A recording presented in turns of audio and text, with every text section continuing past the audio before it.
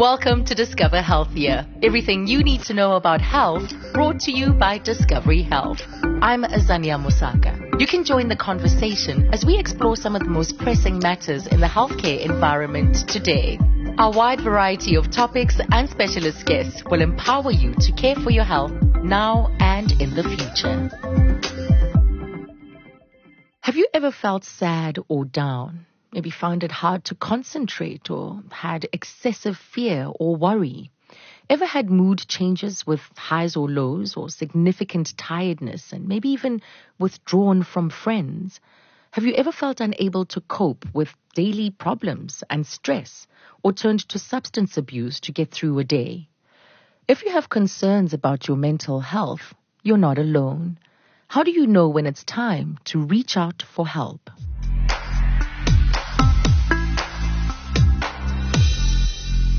I'm now joined by a woman whose passion for empowering others towards a deep understanding of mental illness and mental health knows no bounds.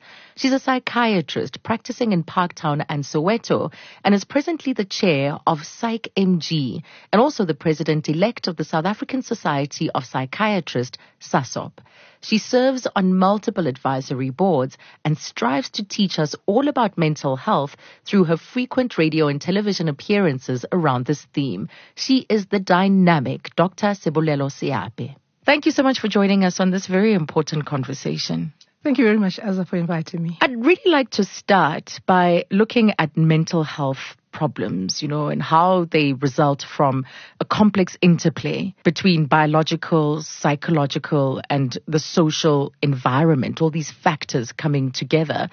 But can you explain the spectrum of mental illness? Yeah, I think it's best maybe we should start by saying what is mental wellness or mental illness. Mm-hmm. It is a complex definition that really not everybody in the world agrees on. But it has to do with, for one, feeling well enough to achieve what they want to achieve, to be able to contribute in society, to be able to cope with normal stresses. That would be sort of a nutshell of it. But of course, sometimes there are lots of arguments around well-being. Mm-hmm. How, for example, if somebody is a soldier and is involved in killing people, which is what soldiers can do at war, would you still say that is mental wellness? Or somebody who is otherwise well and then, for example, loses their job, they'll be extremely distressed. Yes. And although they're otherwise normal and well, but the distress could be outstanding. Mm-hmm. Because obviously if you lose your job, you've got debit orders to pay for, you've got school fees and food and this and that. It's very distressing. So the definition is not cast in stone, but Mm-hmm. it is something in that area. Yeah, so it could range from, yeah. Things that can happen that are triggered from having a bad day to really intense periods in life that can trigger deeper distress. Well, yes and no in that. Remember that we're all entitled to feel sad, to feel distressed, to feel anxious about something when there's some reason.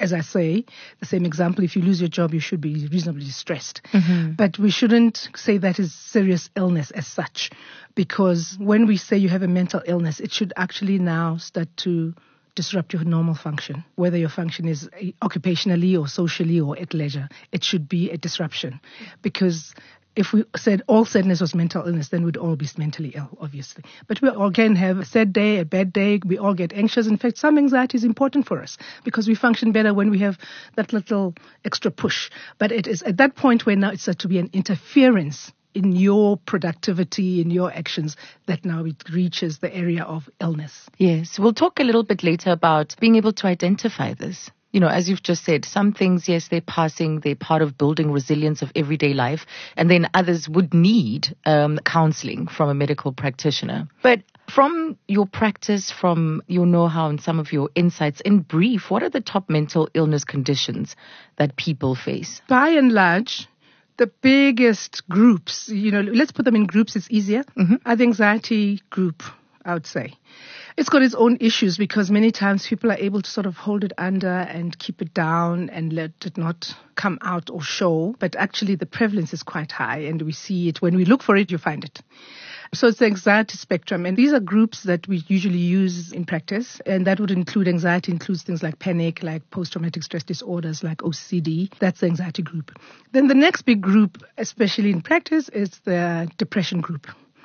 And I will say all manner of depression, whether it is depression as just a major mood disorder, as we call it, or major depressive disorders, or it could be on the bipolar spectrum of depression, and then other depressions that would include whether it's postpartum or acute stress. That's a big group. The next big group on the ground with substance abuse related. It's a huge issue. The next group would be the schizophrenia group. Now, schizophrenia, we have to caution that in terms of prevalence of illnesses, it's not a common illness. Much as people talk about it so much that everybody who's saying something different is schizophrenic, it actually is not a common. It's just that we'll say it is the most aggressive. So it is important in that. And then, things like ADHD is actually very, very common, and we often don't look at it, especially because, its history that before it was just thought to be a childhood disorder. But actually, if you think about it, when you stop being a child, becoming an adult, what happens to it? Yes. It's still there. Yes. It has to be there with you. So a lot of ADHD, and I think these are the big groups. There's some literature that puts eating disorders quite high, but on the ground we don't see it as high as that. Right. Yeah. And it does get a lot of share of public conversation. Some do, some don't, but eating disorders, depression, anxiety, they do get a big share. What are some of the identifiable risk factors for mental illness? There are lots of risk factors. Firstly, it's genetic. A lot of people who have a certain mental illness, you'll find that there might be a family member who has a parent, a sibling, and whenever there's one person that has a mental illness in the family, your risk is so much. When you have two people, your risk is a whole lot higher. So it's exponential. When there's three people, it's much, much higher. So it's not like just from 1 to 3 to 6. No, it will be 1 to 11 to 22. Huge numbers. Yeah. So that is a very important risk factor. Next, also, is trauma. Whether trauma is in the environment, in terms of where you've grown up, where the situations have been difficult and they've had lots of traumatic events, whether exposure, whether experience, that is very important. Chronic illnesses. A lot of people, and we take it for granted because all of us know somebody with diabetes. All of us know somebody with HIV. All of us know somebody with a million other illnesses. But if you think about it, if you are 14 years old and already you're diagnosed with diabetes mellitus, it changes your life. You have to eat differently. You have to be taking medication. You now start to think of mortality. And you're thinking of all the effects of it. Am I going to lose my sight? And really, many chronic illnesses carry a certain degree of potential to mental illness. And whenever somebody is diagnosed with a serious chronic illness, the family, the person's clinician, anybody involved should be thinking of a mental illness. There was a time when people who get strokes, the mental illness was left out. But I think now it's standard practice, and it should be standard practice, that you get a stroke, you must put on an antidepressant. Yes. Because how aggressive a stroke can be. What about cancers? Cancer, any chronic illness, cancer, HIV, the different arthritides, because some are very aggressive and they distort your body image completely. So chronic illnesses definitely are a risk factor. And the one thing about chronic illnesses and mental health, especially depression, you'll find that the depression makes the illness worse and the illness makes the depression worse. Yes. So it's a vicious cycle, one driving the other. It's very unpleasant. Right. So it would need a multidisciplinary approach. It always does. Another risk factor is substance abuse. A lot of people, especially for psychotic illnesses, a lot of people who abuse substances will have a mental illness. Statistics show us that most people, up to 80% of people who abuse substances have already got a mental illness. So, chicken and egg, which one came first? Which substances are we talking about? From your more usual substances like alcohol, cannabis, hard drugs, even your over-the-counter type of substances like codeine and things like that. They can predispose you to depressive illness.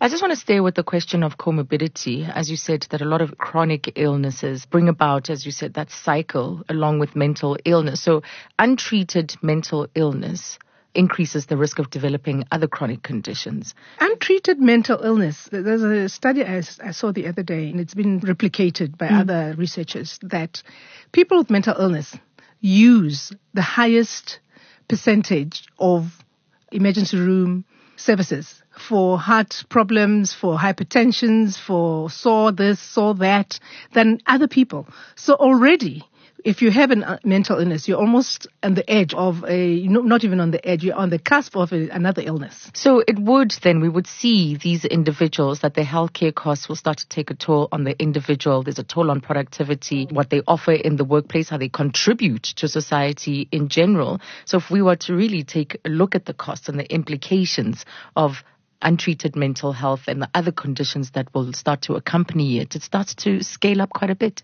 The cost of untreated mental illness is phenomenal, absolutely phenomenal. The cost to treat is high, no doubt.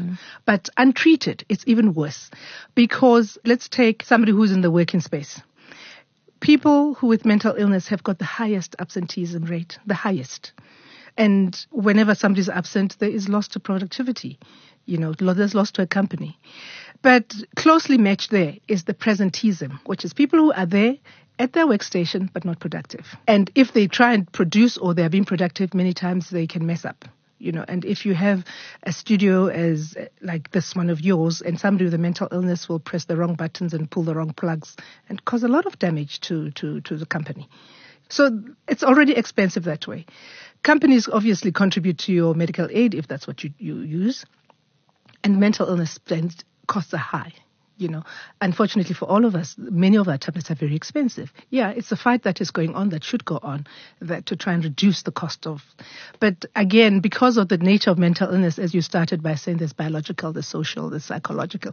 Even the treatment, therefore, should include all those areas. So that is, unlike, let's say, if you just had a simple pneumonia, you'd get your antibiotic and you'd be fine, And many a times, although good medical practice would say, please ask about it. How's the patient doing? How's the home? How's the work? Yes. That's good practice, but many times it's not done. But in mental illness, it's not just something you could have done. You must do it because they contribute.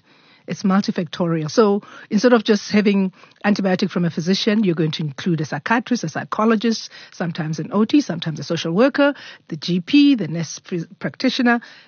All this team costs money, making it all very, very expensive. So if we are to take the conversation away from chronic illness in this comorbidity part of our chat and just look at the toll that mental illness starts to have on your physical health condition, what is that toll?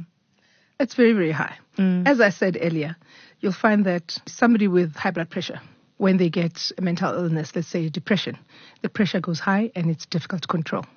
And as soon as you control the depression without changing the medication for the blood pressure comes down. Same with the diabetes. Same with your cancer. It flares up and it's not responding, and the chemo makes you sicker when you are depressed than when you're not. Chemo makes you sick, but they're sicker when they're depressed than they're not. And it's a really ugly mix because the cancer itself already set off a depression, and then the chemo makes you more depressed, And a lot of our tablets take long to work, so it sort of gives the cancer time or a chance to set in, the chemo to be more horrible. It's a mix of things that are all very unpleasant. Teachers always used to say, you take my blood pressure up, these children are stressful. And we thought it was just speak when we were younger. But it's actually true. It's actually true, And I mean, I don't know if you've experienced it, that sometimes when you get stressed for some genuine thing, you get a headache, And the people, I've got a headache, all these stresses. And it's true. But I mean, your normal stresses are not mental illness, but it already gives you an idea that this is a reality. Yes. Yeah. So symptoms in the body will undoubtedly follow. And I mean, there are lots of people, and maybe, where you'll find that when you get stressed, you get a flu. And when you're not stressed, you don't get flus. Right. And it happens all the time. And many times you'll find that companies are complaining that so-and-so is a chronic absent person, they take too much sick leave.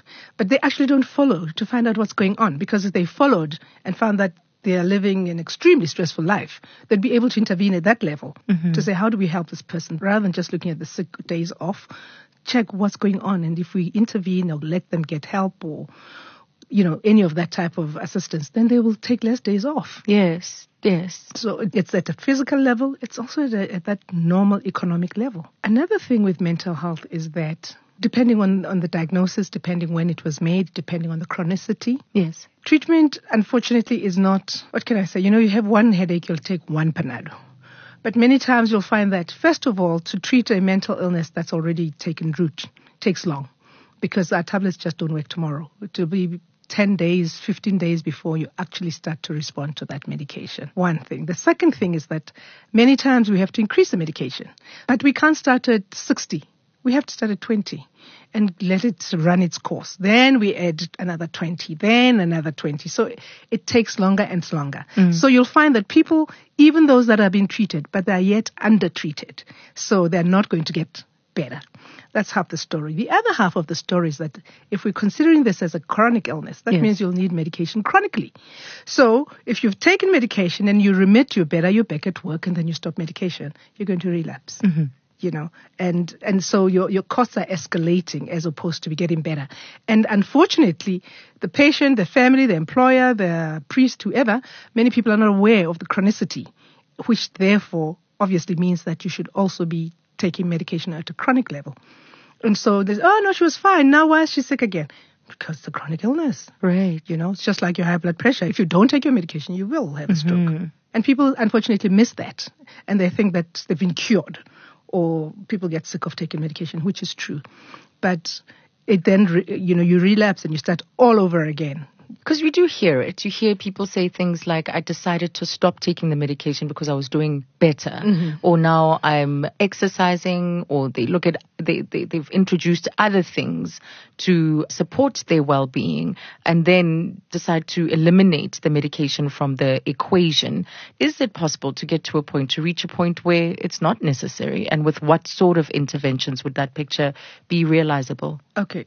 Shall we talk about depression just as an example? As an example. Yeah. By and large, if somebody has one depressive episode and the environment is containing and agreeable, they should be treated for no less than 6 months, preferably a year.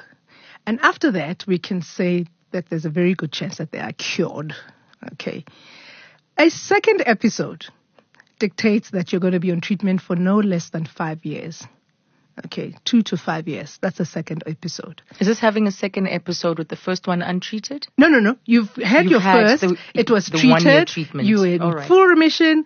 You were doing well. And then something happened. Then you have a second episode. Then for that one, you must treat no less, at least 2 to 5 years. And then you're fine. And then no treatment. It's fine. But the third treatment, we say it's chronic. Don't stop. But on other more aggressive things like schizophrenia, your first episode, that's it. You are chronic. Okay, understood. So the approach should be different. Yeah. But what are some of the causes that lead people not to seek help? Often people don't seek out treatment because there's stigma. People stigmatize the mental illness itself. They stigmatize people with mental illness.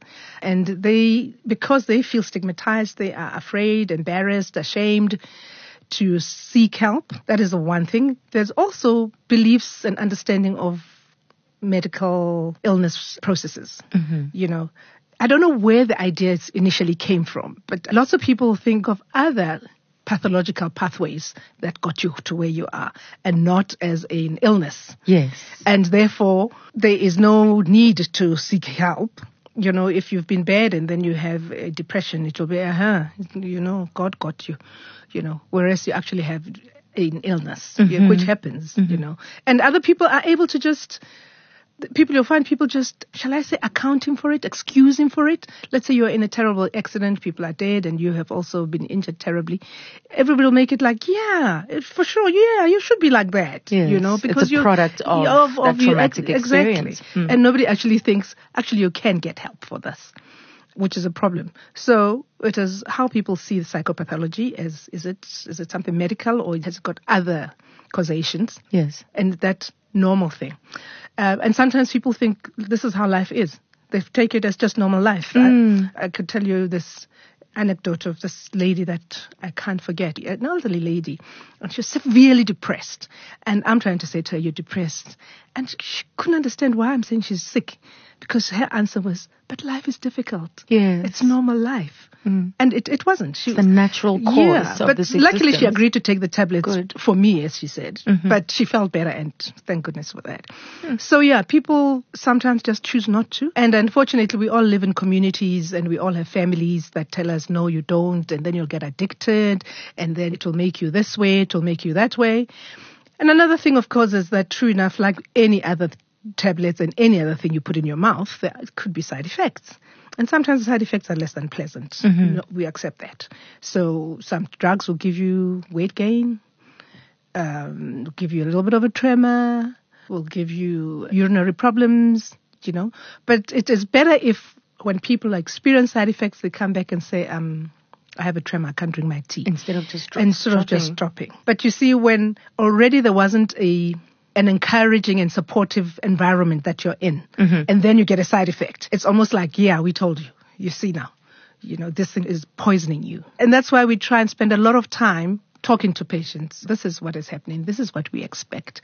This is how it works. And we invest a lot of time in that. Yes. Now, I imagine there should be a lot of education that goes into this so that you get to grips to understanding what is happening in your brain, in your body when these episodes happen and why you need medication and what intervention the medication brings about.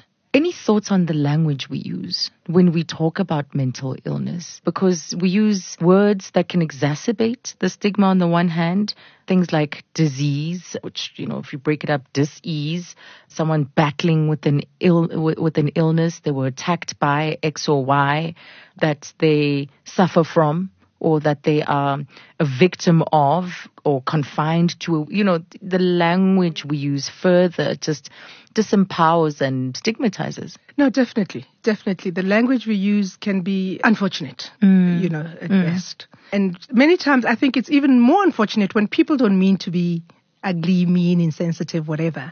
And then they just are, because for somebody who's suffering from that illness, who has that illness, it's different. I'm talking about things like there's still many people who talk about deaf and dumb. Right. And some of them don't mean to be mean at all, and they don't even hear that there's something wrong with that, and they're just being normal. So yeah, that many times the language, people talk of committing suicide. Usually you commit a crime, and suicide is not a crime. So, is it the best word you could have used?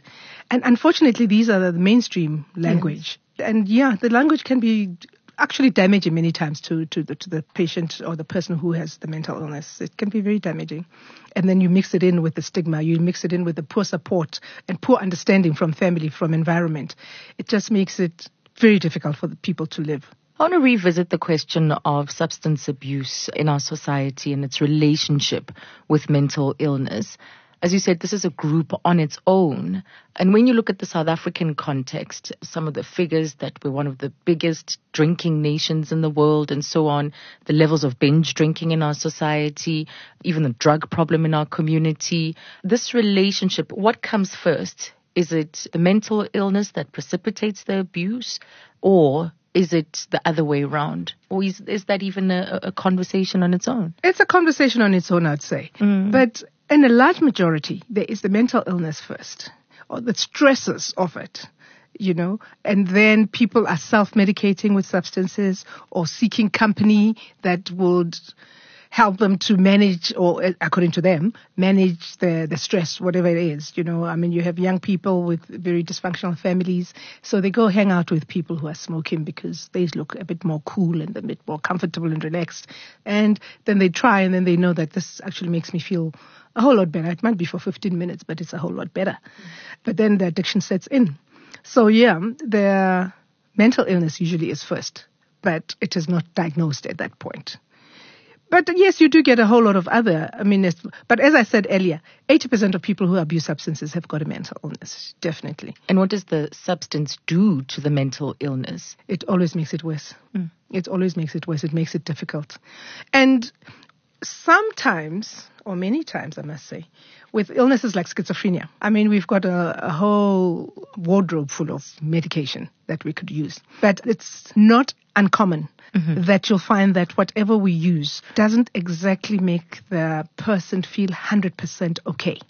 There's something that we miss sometimes, There's something called negative symptoms in schizophrenia where people haven't got the volition to do things. They don't have the will. They are just slow. They don't have the drive. Yes. And it's part of the illness.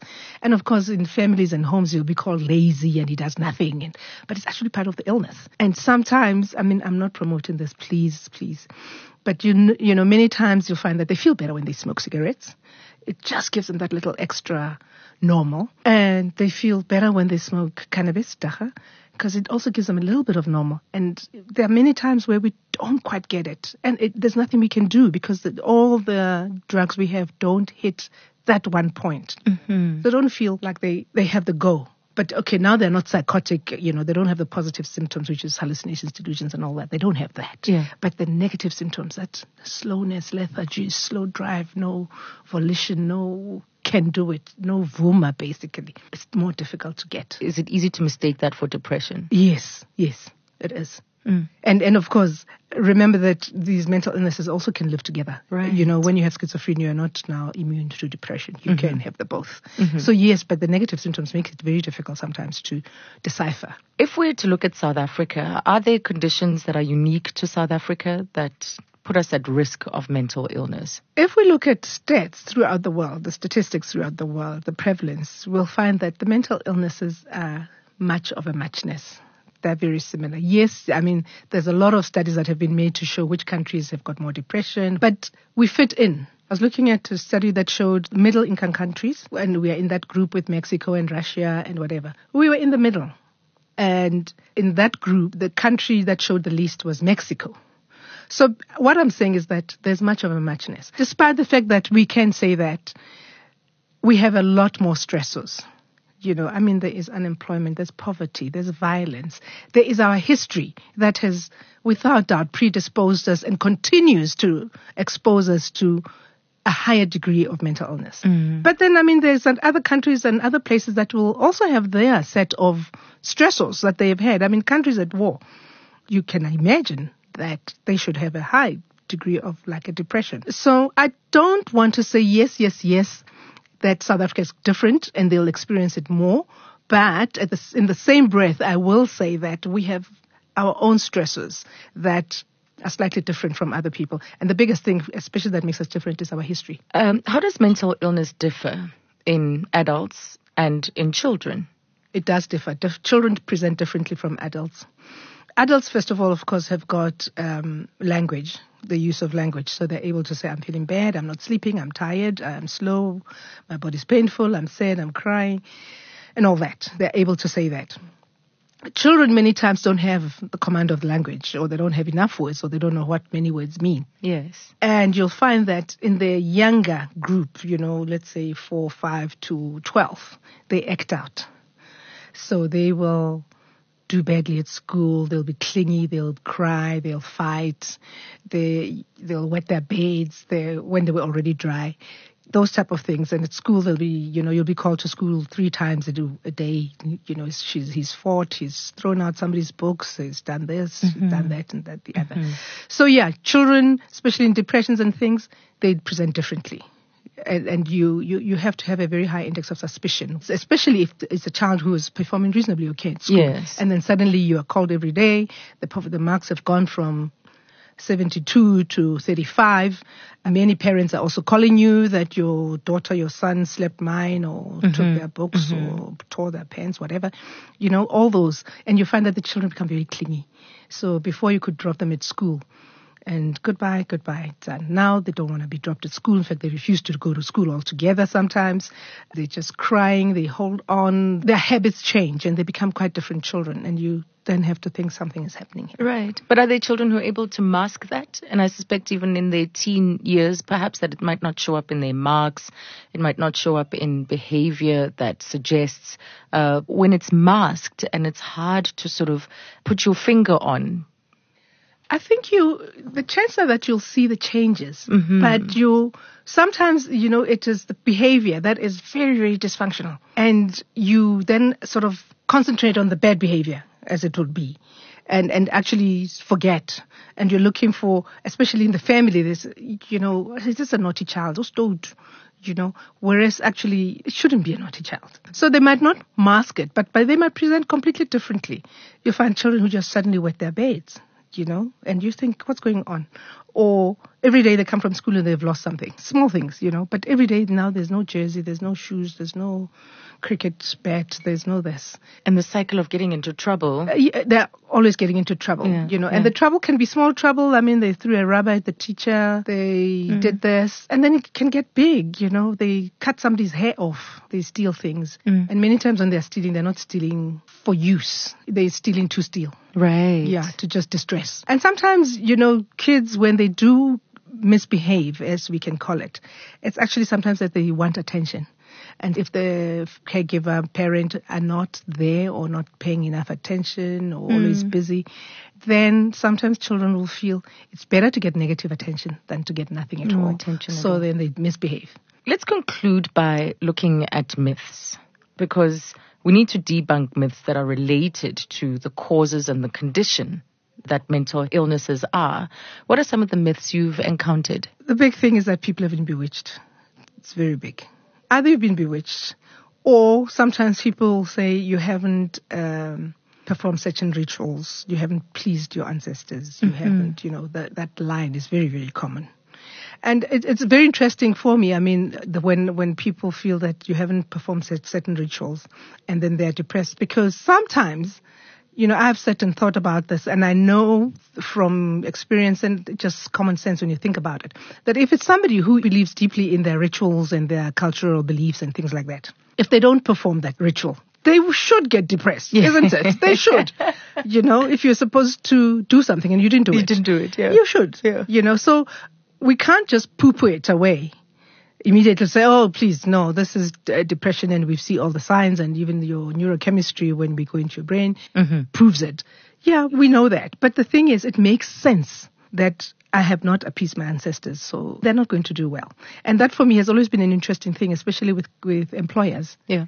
Because I don't know if you know, many times there are lots of cultural groups that have got quite complex death and funeral rituals. Yes. And companies don't want to understand that, because, you then went to the funeral, then you went to the, as you know, there's washing of spades, and then you went to I don't know how to describe it. Yes, the end of the mourning exactly. Where the woman stops. And then you went to the... Right. And it is a lot, but, and it depends on and you can't say there's a standard, because different cultures, different families do different things. Yes. But if you then refuse somebody to do that, there's going to be problems, because they are going to get depressed. They're going to be poorly functional, and they are going to then blame everything on that fact. Right. If they trip once they go out the door, it is because I haven't done this.